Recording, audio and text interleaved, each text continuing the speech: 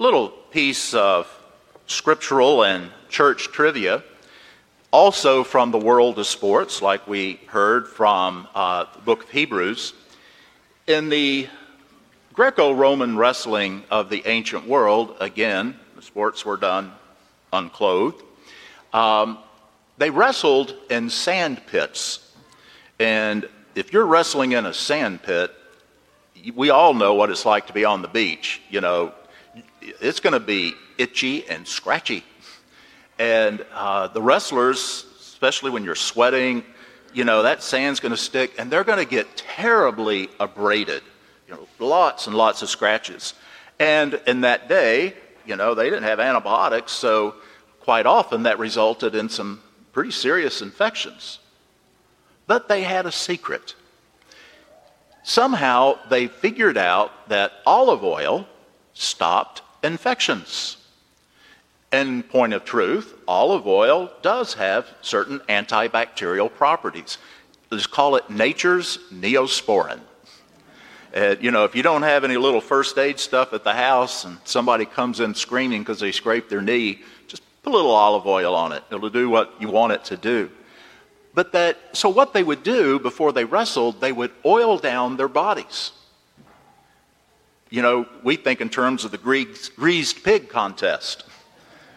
But the point in oiling themselves down was not to make themselves slippery.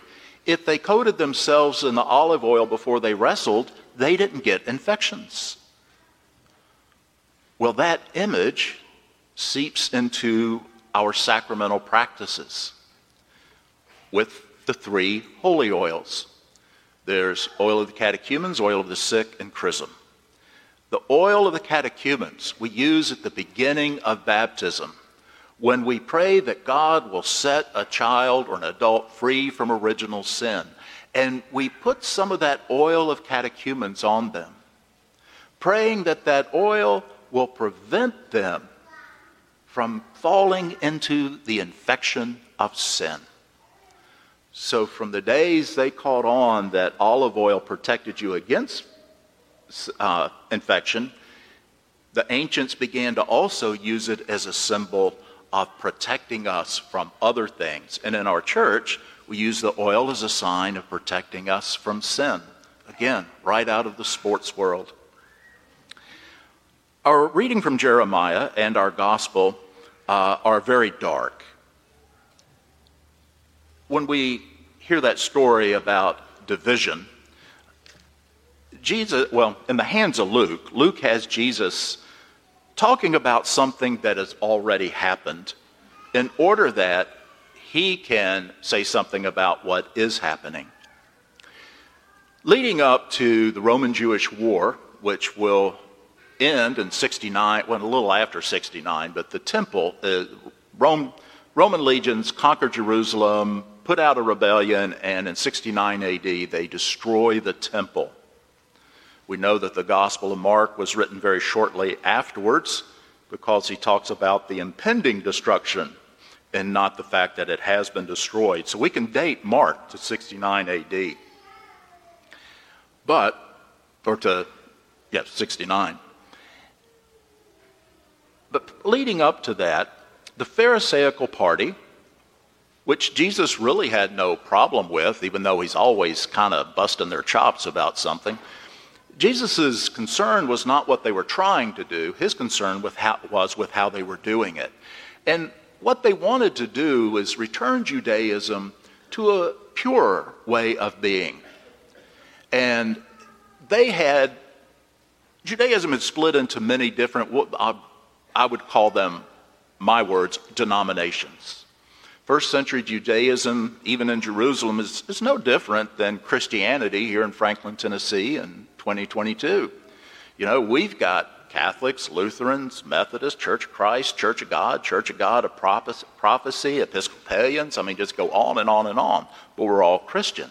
Well, sort of the same thing in first century Judaism. The Pharisees wanted to get all of those various groups back under one roof. And so they began a systematic process of asking people to leave the synagogues if they weren't mainstream Jewish. Now, among the many groups who were forced out of the synagogues, those Jews that had come to believe that Jesus was the Messiah, they were seen as a cult. So they were cast out, and it wasn't always pretty. Sometimes it was violent. And so Luke, putting in the words of Jesus, do you think I've come to unite the earth? No, I've come to destroy it, or I've come to divide it. And what Luke is talking about is what happened before the fall of Jerusalem in 69. Or 70, excuse me. He's talking about all of this mess with the synagogues. Father against mother, family of 5, 2 against 3, how this even divided families. Now, the reason he does that is as Christianity began fleeing Jerusalem, it ended up, in Luke's case, his community ends up in and around Antioch. And Luke will tell us that it's in Antioch that the followers of Jesus are called Christians for the first time. But as they move in, a lot of his readers, a lot of the people he's converting, are Gentile in origin. Now he's got the same problem, but for different reasons. He's got Greek-speaking Jews. He has Aramaic-speaking Jews. They're at loggerheads. The Aramaic-speaking Jews were from Jerusalem. The Greek-speaking Jews were from the larger area. Then he has both of those sets of Jews against the Gentiles. And so here they all are trying to follow Christ, but Luke's, watching the infighting and the division. So he takes what has happened and transfers it into this is what's going to happen as a consequence of Christ. Perfectly legitimate literature way of doing things. Science fiction, real good science fiction, does that all the time. It takes what's happening now, projects it in the future with a logical outcome. So if we look to the future, we can see the consequences of today. But ultimately, the message of Luke is this. We've seen all of the bad stuff. We've seen it all. But we're still here. That did not destroy us. All of that stuff back in Jerusalem didn't destroy us. All this stuff we see right now, we got to figure it out, got to work our way through it. But we're still here and we're going to be here. And so, as bad as this sounds, father against son and mother against daughter and daughter-in-law against mother-in-law, as we hear all of that, and it sounds so bad, ultimately Luke is giving a very positive message. Yes, following Jesus Christ with all of our heart and all of our soul and all of our mind we're not going to exactly be mainstream. And there might be some division. But Luke is saying, but that's okay. They couldn't destroy us before. They can't destroy us now. And if you don't think there's a lot of division, just go to your Thanksgiving dinner and bring up politics.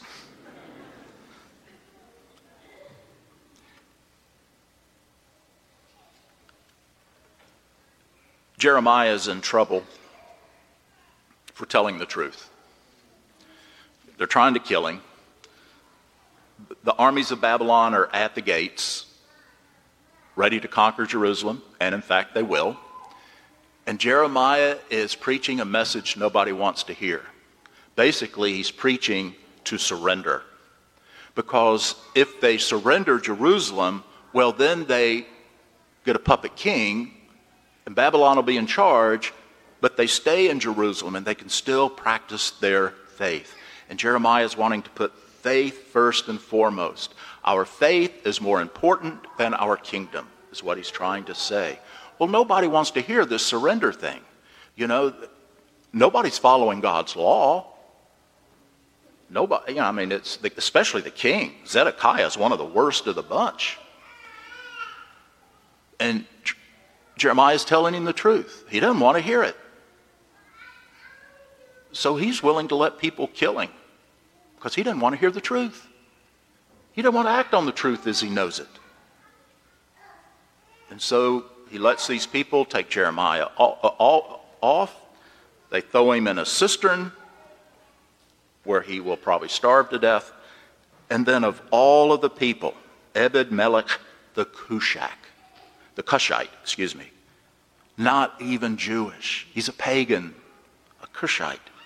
Somehow he was able to convince the king he's listening to the wrong people. And so King Zedekiah told Ebed-Melech to go save Jeremiah. Jeremiah didn't change his preaching. There were multiple attempts on his life. But ultimately, history proves him correct. You know, there are times that we get messages that we don't want to hear. And kind of like Zedekiah, we want to dismiss the message. And sometimes it's not a message of gloom and doom. One of those messages I'm about to open my mouth and speak about, and it's called financial. We don't like here preaching about money. I'm not going to exactly preach directly about money. However, got a complaint email saying, all we talk about is money, money, money. Well, trust me, we talk about money here in terms of ourselves and ourselves as a parish once a year. That'll come up in a couple of weeks when Mike Wren will give you the annual report. But last year I asked him to give a 6-month update twice a year. Yeah, we have all kinds of special appeals, Christmas basket, Haiti, India. But that's not preaching about money in the sense we're trying to raise money for ourselves. In the Bishop's Capital Campaign, it's not directly about us either. Indirectly, it's a whole lot about us. But the Bishop's Capital Campaign, Legacy of Faith, Hope, and Love, it is so essential to the future of our very basic ministries of the diocese. All that money goes into an endowment. It's not like we're going to raise money to build a building and then all the money's gone. This is money that'll be there for forever, to support our ministries. Here we are in an economic strange situation. I don't know if it's upturn, downturn, or inside out. We just know it's weird. And it makes it hard to think about giving. But the very reason the bishop is doing this is so that we don't have to be afraid for our ministries as a diocese if we have these endowments for the education of priests, for Catholic education, for Catholic charities, for the creation of new parishes. Right now we have 3 areas that need a parish. There are only 2 things that are preventing new parishes from being started. 1, we don't have enough priests. That's pretty big. But 2, those communities which desperately need a parish are in very rural, poor areas, and they cannot afford to build their own church. And so one of the endowments is to help create new parishes. If you look at the ends of your pews, those of you sitting at the end of a pew, there are pledge cards for this campaign. We ask those of you into the pews to please pass these pledge cards down the row there.